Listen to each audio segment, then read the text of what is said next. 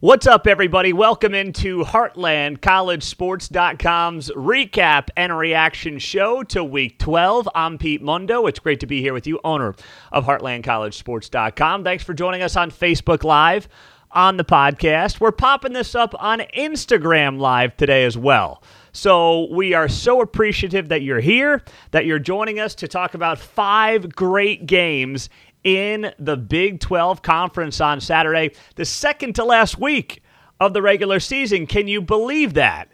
My goodness. So we're going to talk about all 5 games today and run through the show. And I'll begin with, of course, the first game of the day. And it happened to be the best game of the week. And not just the Big 12, but I would say all of college football.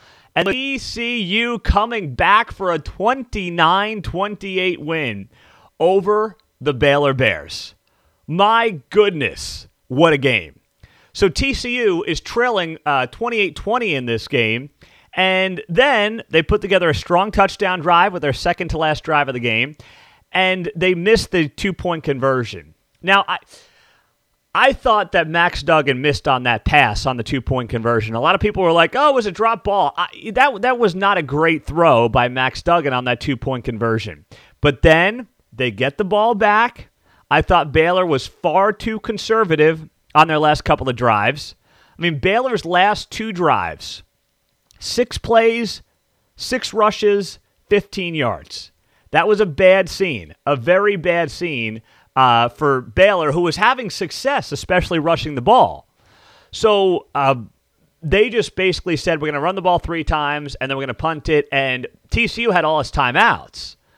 So then TCU gets the ball back down 28-26. They're at their own 31-yard line, and they take the ball down the field. Max Duggan was great once again, couple of big-time completions. Also used his legs those last couple of drives. And then, on the final play, second to last play, 3rd and 7, Baylor 26, 17 seconds left. DeMarcado runs the ball for 2 yards to the Baylor 24. They run on the field. TCU's running on the field.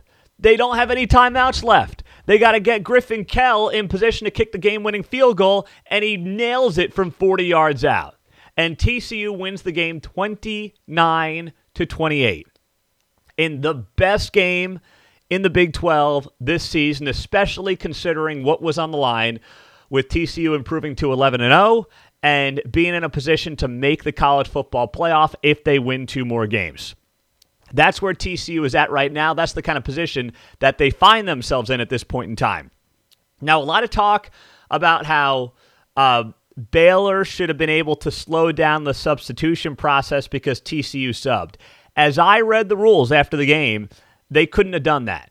They could not have done that because of the fact that it was 4th down, rushing on for a field goal.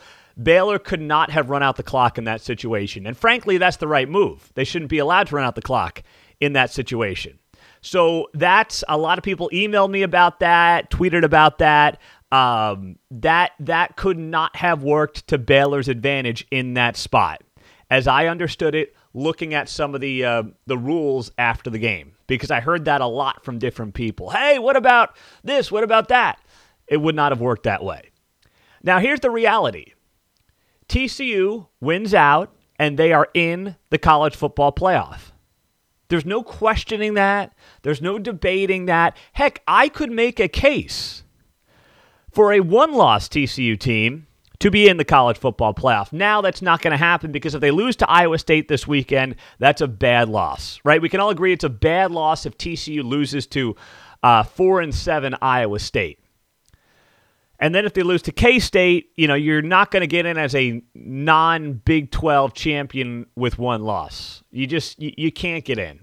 The reality is the only conference, maybe 2, but certainly the only conference that's going to get into a college football playoff without being a conference champion is the SEC.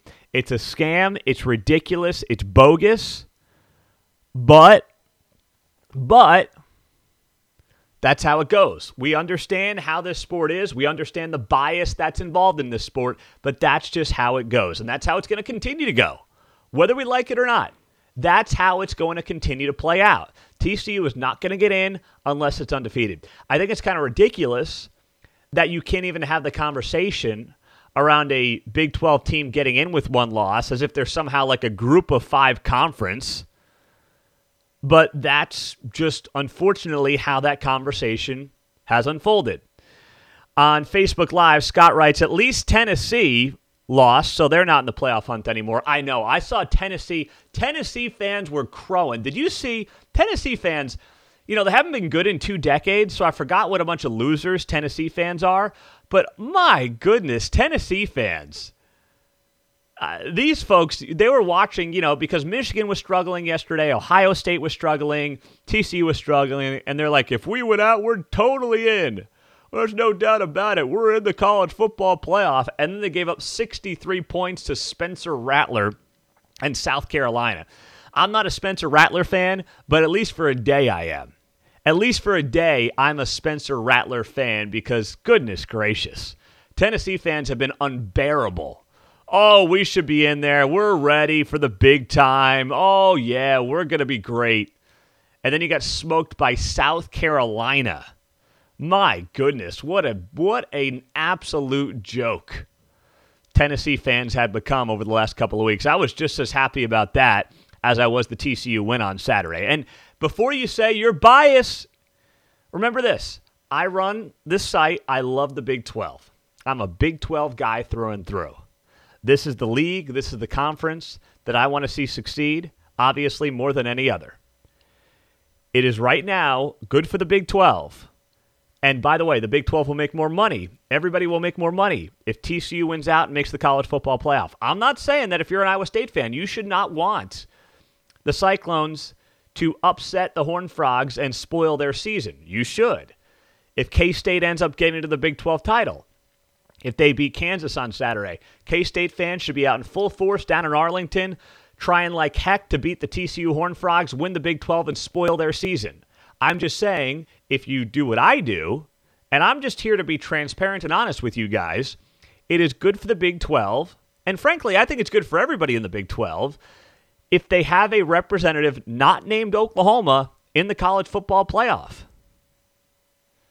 Because the country needs to see what this league is. And if TCU could be the first Big 12 team to ever win a game in the college football playoff and play for a national championship, could you imagine what that does for this brand, the Big 12 brand, especially with Oklahoma and Texas leaving? Because there are people who want to treat the Big 12 and will want to treat the Big 12 like a group of 5 conference once OU and Texas are gone. Trust me, they're out there. And they're going to be in full force. So I'm just giving you the big picture 35,000-foot view on what this looks like for the Big 12 Conference moving forward and how this could play out as well. So heck of a comeback win for TCU in this game. Max Duggan, those of you asking, yes, he should be he should be over in New York for the Heisman Trophy ceremony. I'm not saying he's going to win it or should win it, but he should be there for the ceremony, no doubt in my mind. Now, speaking of Kansas State, let's look at this Kansas State team, which rolled West Virginia in Morgantown 48-31 on Saturday. Will Howard, I mean, this guy, man, I'll tell you what. It does make you wonder if Will Howard had been the starting quarterback for the previous month of the season, do they lose to Texas? It's a fair question to ask. Do they lose to Texas if Will Howard's the starting quarterback in that game? I can make a very strong case. The answer to that is no. This guy is able to spread the field in a way that Adrian Martinez simply can't. You look at throwing for 300 yards, 19 of 27. I know the Mountaineers are not a good defensive team, and just not a good team for that matter. But multiple guys getting in on the mix. Malik Knowles, Phillip Brooks, Cade Warner, Sammy Wheeler. I mean, he was spreading that ball around beautifully on Saturday in Morgantown. He was crisp, getting the ball down the field. Combine that with the running game, and you're seeing there's less pressure on guys like Deuce Vaughn. Now, Deuce didn't have that big breakout run on Saturday. He had 67 rushing yards and a touchdown, but he doesn't need to do as much of that. He just doesn't need to. Kansas State is playing outstanding right now. And you go into a rematch with TCU, If K-State's the favorite, I wouldn't be shocked because of how well they've been playing as of late. I mean, they are absolutely phenomenal with how this team looks. The way they started off this game on Saturday, 4 touchdowns out of the gate. I mean, obviously one was a pick six, but if K-State goes touchdown, drive, pick six, touchdown, touchdown, touchdown, field goal, 38 points on technically not 6 drives because the pick six doesn't count as a drive. You can't ask for a better start for Kansas State, who's now 8-3, 6-2 in the conference, and if they win on Saturday, they are in the Big 12 championship game. And Chris Klieman, he really needs that. I'm not saying he's going anywhere, obviously. I'm not suggesting that K-State fans are going to ride him if he doesn't get there, although if they lose to Kansas, that would be a bad loss on Saturday. At home against a reeling KU team that's lost, 4 or 5, that would be a bad loss. There's no doubt about it. But Chris Klieman has been around now, taking over for Bill Snyder. He had to rebuild the program. It didn't have the depth that he knew it needed to have to compete at the top of the Big 12. The recruiting was bad the last couple of years under Bill Snyder, and it showed. And Klieman is now in a situation where he's gotten this thing back in position to compete at the top of the Big 12 conference. So if they win on Saturday, they're in. And you know what? Deuce Vaughn, this is it for him. Deuce Vaughn is not going to be around next season. He should be going to the NFL. So this is your opportunity because of what you have on both sides of the ball for Kansas State to win, to get to a Big 12 championship, and then who the heck knows? But clearly the College Football Playoff Committee also has respect for Kansas State because at number 15, they are the highest ranked team, 3-loss team in the College Football Playoff rankings. That says something, and that's worth something for this team. So all in all, a very, very good game for Kansas State, and they should be thrilled. Now on the other side, Neal Brown, I mean, it feels like we're kind of in the days for Neal Brown. Right? It's just a matter of when. Shane Lyons, the AD, got blown out at West Virginia. Neal Brown's done. He's a dead man walking. Did you see the crowd in Morgantown? I know, the weather didn't look great, and I know the team isn't very good. But they announced an attendance of 37,000 people. There's no way there were 37,000 people at that stadium yesterday for that game on senior day to send off guys like Dante Stills. You feel bad because Dante Stills is a tackle for loss machine, one of the better defenders West Virginia's had in years, if not one of the best ever they've had in years. And he's here for just a mediocre 4 years of Mountaineer football. If he had been around for some of those Dana Holgorsen years, that team might have competed atop the Big 12 and played for a Big 12 championship because that team lacked a defense under Dana some of those years. So you feel bad that you waste this kind of a talent on a mediocre stretch of West Virginia football, but I don't see how, anyway, Neal Brown, now officially at 7 losses, not going to a bowl game, ending year 4, how he keeps this job. There's no way a new AD is going to give an extra year to Neal Brown. I know it's a lot of money. It's going to be $16 million, but goodness, you just can't continue like this. You can't. Next up, Texas smoking Kansas 55-14. Wow. Bijan Robinson, 243 rushing yards on 25 carries, 4 touchdown runs. I said going into this game, the thing that concerned me the most was how KU would stop the run because they gave up 250 rushing yards to Texas Tech. What is Bijan Robinson going to do? Well, now we know what he did. And as a team, Texas rushed for 427 yards. 6 rushing touchdowns. Texas, to its credit, I thought Texas might come into this game being like, we're out of the Big. I mean, they're not really out of the Big 12 race, but they don't control their own destiny in the Big 12 race after their loss to TCU last week. We're kind of out of the Big 12 race. We got to go to Lawrence. It's cold, and I thought KU would be up for this one, and they weren't. This may have been the worst coach game of Lance Leipold's 2 years in Lawrence. It was ugly. They had no juice coming out of this thing. Texas was up 31-0 at halftime. The game was effectively over. And you wonder, like, I don't think it really would have mattered. They couldn't stop anybody, but did Kansas start the wrong guy at quarterback? Jalen Daniels came back. He's been out since the TCU game, and he's a great player, but Jason Bean had this offense humming. Once again, I don't think that made a difference. They lost 55-14, but it's a fair conversation to have. And Quinn Ewers didn't do much at quarterback for Texas, but he didn't have to do much when you rushed for 427 yards. He was 12 of 21, 107 yards with a touchdown pass to Keelan Robinson. So I didn't need to do much. When you're rushing the ball at a 7.5 yard per carry clip, why try to fix what's not broken? Just keep pounding that rock. But that was a huge letdown, an absolutely huge letdown for Kansas on Saturday. They came out flat. I know they're going to a bowl game, so you hate to sit here with Kansas football and be like, oh, boy, the season started off great. Is it now a disappointment? Well, it's not a disappointment because KU fans would be pinching themselves if you told them they'd be 6-5 going into the K-State game. They'd be going bonkers if you told them that back in September, August, whatever. But I mean, you lost 5 of 6. You had your worst performance of the season on Saturday against Texas, and you came out with no juice. It's fair to say that that game did not go as planned, and it is a disappointment with the way the last couple of weeks have played out for this Kansas Jayhawks team. But now Texas is still in the hunt. So Texas, here's what has to happen for Texas to reach the Big 12 championship game against TCU. Texas needs to beat Baylor on Friday. They've got an 11 a.m. Kickoff on Friday. And then they need K-State to lose to Kansas on Saturday night. Texas can beat Baylor.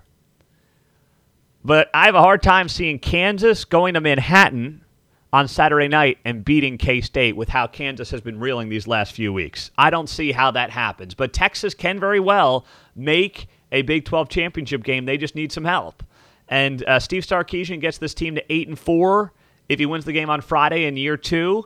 And you don't feel great. I mean, you know, you saw the report maybe this week that Sonny Dykes, apparently Chris Del Conte, the Texas AD, wanted Sonny Dykes as his head coach a couple of years ago after they fired Tom Herman. And the Texas boosters were like, no, Steve Sarkisian. I'm not saying Sark's flame out or anything like that. But with what Sonny Dykes is doing in year 1 with TCU, it's fair to sit there and say, yeah, what if? Maybe Sonny would have been better. Who knows? There's no way of knowing for sure, but Texas can still make a Big 12 title game and win a Big 12 title. And you know what? With 1 week to go, that's a good place to be in considering where they were last year. Next up, Texas Tech beating Iowa State 14-10. Hats off to the Red Raiders. This is not the kind of game that Texas Tech wants to play. It's 10 degrees in Ames, Iowa. Iowa State's got the best defense in the Big 12. And Texas Tech, to its credit, the defense was great. They held Iowa State to 3 yards per carry. They did a pretty good job against Hunter Deckers overall. And they win an ugly game in the cold at night in Ames, Iowa, 14-10. That's what you like to see. And the Texas Tech defense, I know we never really, talk about Texas Tech's defense in general, but Texas Tech's defense has been underratedly good this year. Like, just in general, they're near the top of the Big 12 in sacks. They had 2 on Saturday against Iowa State. They had 7 tackles for loss against the Cyclones. That is an impressive performance when you're the team from Texas coming up to Ames, Iowa in single-digit wind chills at night and winning a tough game on the road. That showed me a toughness that this program will have under Joey McGuire that I wasn't convinced they were ever going to have. I just don't think about Texas Tech and toughness. I think about back to the Mike Leach era, the high-flying offenses, everything else, to Cliff Kingsbury, to Matt Wells. They had no identity under Matt Wells. There was nothing to speak of there in terms of identity. But that's what I like, and that's the kind of football you want to see from a Joey McGuire team. That was as impressive a game as Texas Tech has played in years. I seriously mean that. They got the bowl eligibility with the win. That is huge for a first-year head coach. He gets a few extra weeks of practice with his guys. You love to see that. You cannot understate how critical the extra 2, 3, 4 weeks of practice can be for a team under a first-year head coach. Implementing the system, the culture, those things matter. And now Texas Tech, they're going to play Oklahoma this weekend. Both teams became bowl eligible on Saturday, so there's not a lot of pressure from that perspective. But, Tech's hit the over. The over-under win total for them was 5.5. They hit the over. They can get to 7-5 if they beat OU.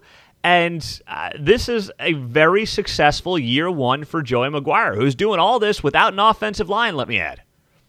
All this success without an offensive line for Joey McGuire. What more can you ask for?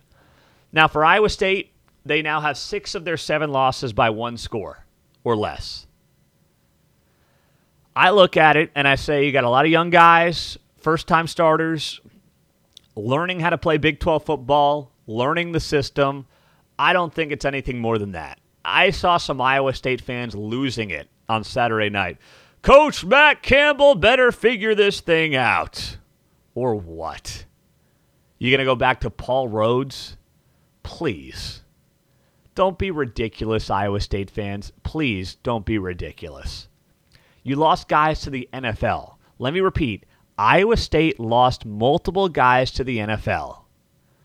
They then had to rebuild. They had to get first-year starters. That's how it works, from quarterbacks to running backs to both lines to all over the field. You've got sophomores and juniors, first-year players littered all over the starting roster of both sides of the ball. Don't be stupid. Don't be overly emotional. Don't be ridiculous. You still have one of the best program builders in college football today.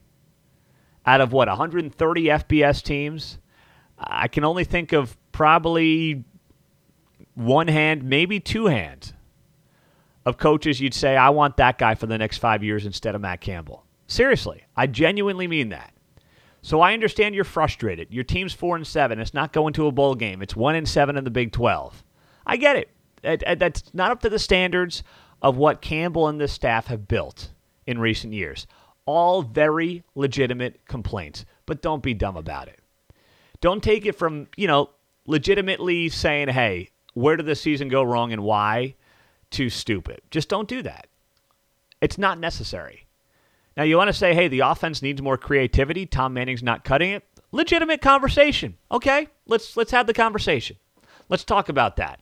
Let's figure out why this offense continues to trail. I'm not saying the offense has to match the defense. That's nearly impossible to do. But why can't the offense pick up the slack and just, can you give me 20 points a game? Right? Because at this point, that's been a tough thing to do for Iowa State most of the season. Can you give me 20 points? Can you give me 3 touchdowns? I'll take 2 touchdowns and a field goal, or 2 touchdowns and 2 field goals to get me to 20. Legitimate conversation, but don't be ridiculous about the Matt Campbell part of this, because that's just crazy. That's just crazy, crazy, crazy talk. Last but not least, Bedlam. Oklahoma beating Oklahoma State 28-13 in one of the uglier games you're going to watch this college football season. That was hideous. Absolutely hideous. So Oklahoma comes out of the gates and puts 28 points on the board in the first quarter. Literally, 28 points. Their first 4 drives, touchdown, punt, touchdown, fumble, touchdown. Touchdowns on 4 of their first 6 drives. And you're like, holy cow, Mike Gundy's going to get blown out against the worst Oklahoma team in 25 years. But then Oklahoma's like, no, we don't want to blow you out. Let's try to screw up this game as best we can. That's basically what Oklahoma did in this one. That was embarrassing for both teams. It was embarrassing with how flat Oklahoma State came out in a rivalry game on the road, considering that they had every reason to believe they could win this game in Norman against the worst Oklahoma team in a quarter century. That's embarrassing. How Oklahoma played in the second half was completely embarrassing. This is Oklahoma's second half.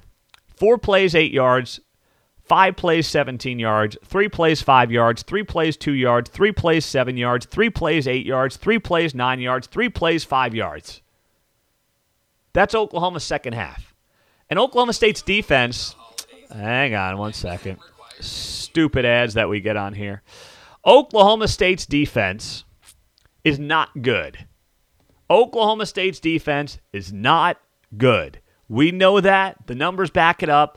And Oklahoma made Oklahoma State look out to be the 1985 Bears in the second half of that game.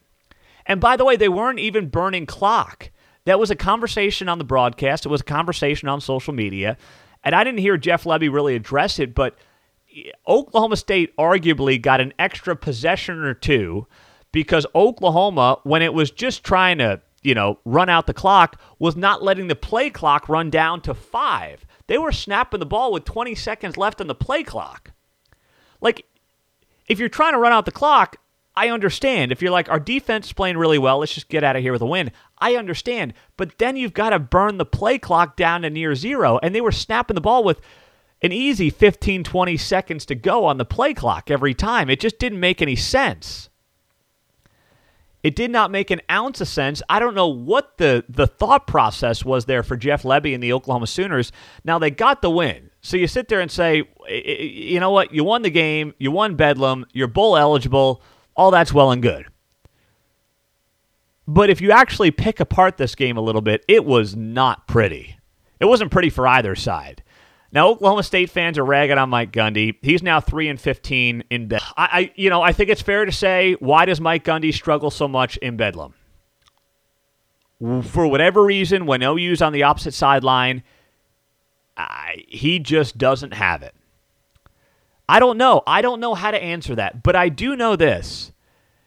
Two things can be true at once. You can question why Mike Gundy struggles in Bedlam, but then also look at it, step back, take out the emotion, and say, you still have one of the best coaches in America. What this guy has done for Oklahoma State football, he's got 7 10-win seasons in 18 years. Before Mike Gundy became the head coach, Oklahoma State had 3 10-win seasons in 105 years. He's got 17 bowl appearances. That's one more than OU had the previous 105 years. You can be grateful for his accomplishments and still bothered by these continued letdowns against Oklahoma. But the notion that he's going to go anywhere, that anything, like the one thing I want answered and the one thing that I would look at if I was Mike Gundy is figuring out why your offensive line is such a mess. Now, and it's been going on for a couple of seasons. He cited injuries on Saturday night after the game. It's more than that. It's got to be more than that. It can't just be injuries. They have not had a good run-blocking offensive line in at least a couple of seasons. And it's only getting worse. That's the problem as well. I mean, Spencer Sanders was running for his life most of the night on Saturday, and he's banged up too. So it's easy to just cite injuries, but there's more to it than that. There's absolutely got to be more to it than that. So all in all, disappointing and just an ugly game, but OU gets out of there with a win. Let's look at your comments now on Facebook Live. We're on Instagram, of course, on the podcast. Let's see. Pete, the playoffs need to be the Power 5 and Group of 5 conference champs. 2 best records from the independents. No more voting. I'm fine with that, Eric. I'm fine. I agree. This whole committee thing, I mean, I've gone off on that many times. It's ridiculous. Pete, at this point, I'm just wondering when West Virginia is actually going to fire Neil Brown. Thought it would happen already. I'd be shocked if they keep him one more year. I think the buyout drops at the end of the season, so that's probably at this point what they're waiting for. Let's see. Pete, TCU is going to beat K-State twice. Pete, my girlfriend and I cried after the TCU game. What Max Duggan did was impressive. It was a Heisman statement drive. I don't blame you for you know what? If you're a diehard TCU fan, I respect you for crying after that game. I was jumping around the living room with the 2 girls, just like every play. I'm like, oh, ah, ooh, ah. I was going crazy just because it was a great game. And I'm obviously not a TCU fan. I'm a Big 12 guy. But that game was so good, I have not emotionally reacted to a game like that all season long. That's how incredible that game was. So I don't blame you one bit. I love that. A lot of you commenting, expecting TCU K-State on Instagram Live. Some people are wondering about Chris Klieman to Nebraska. I don't see it.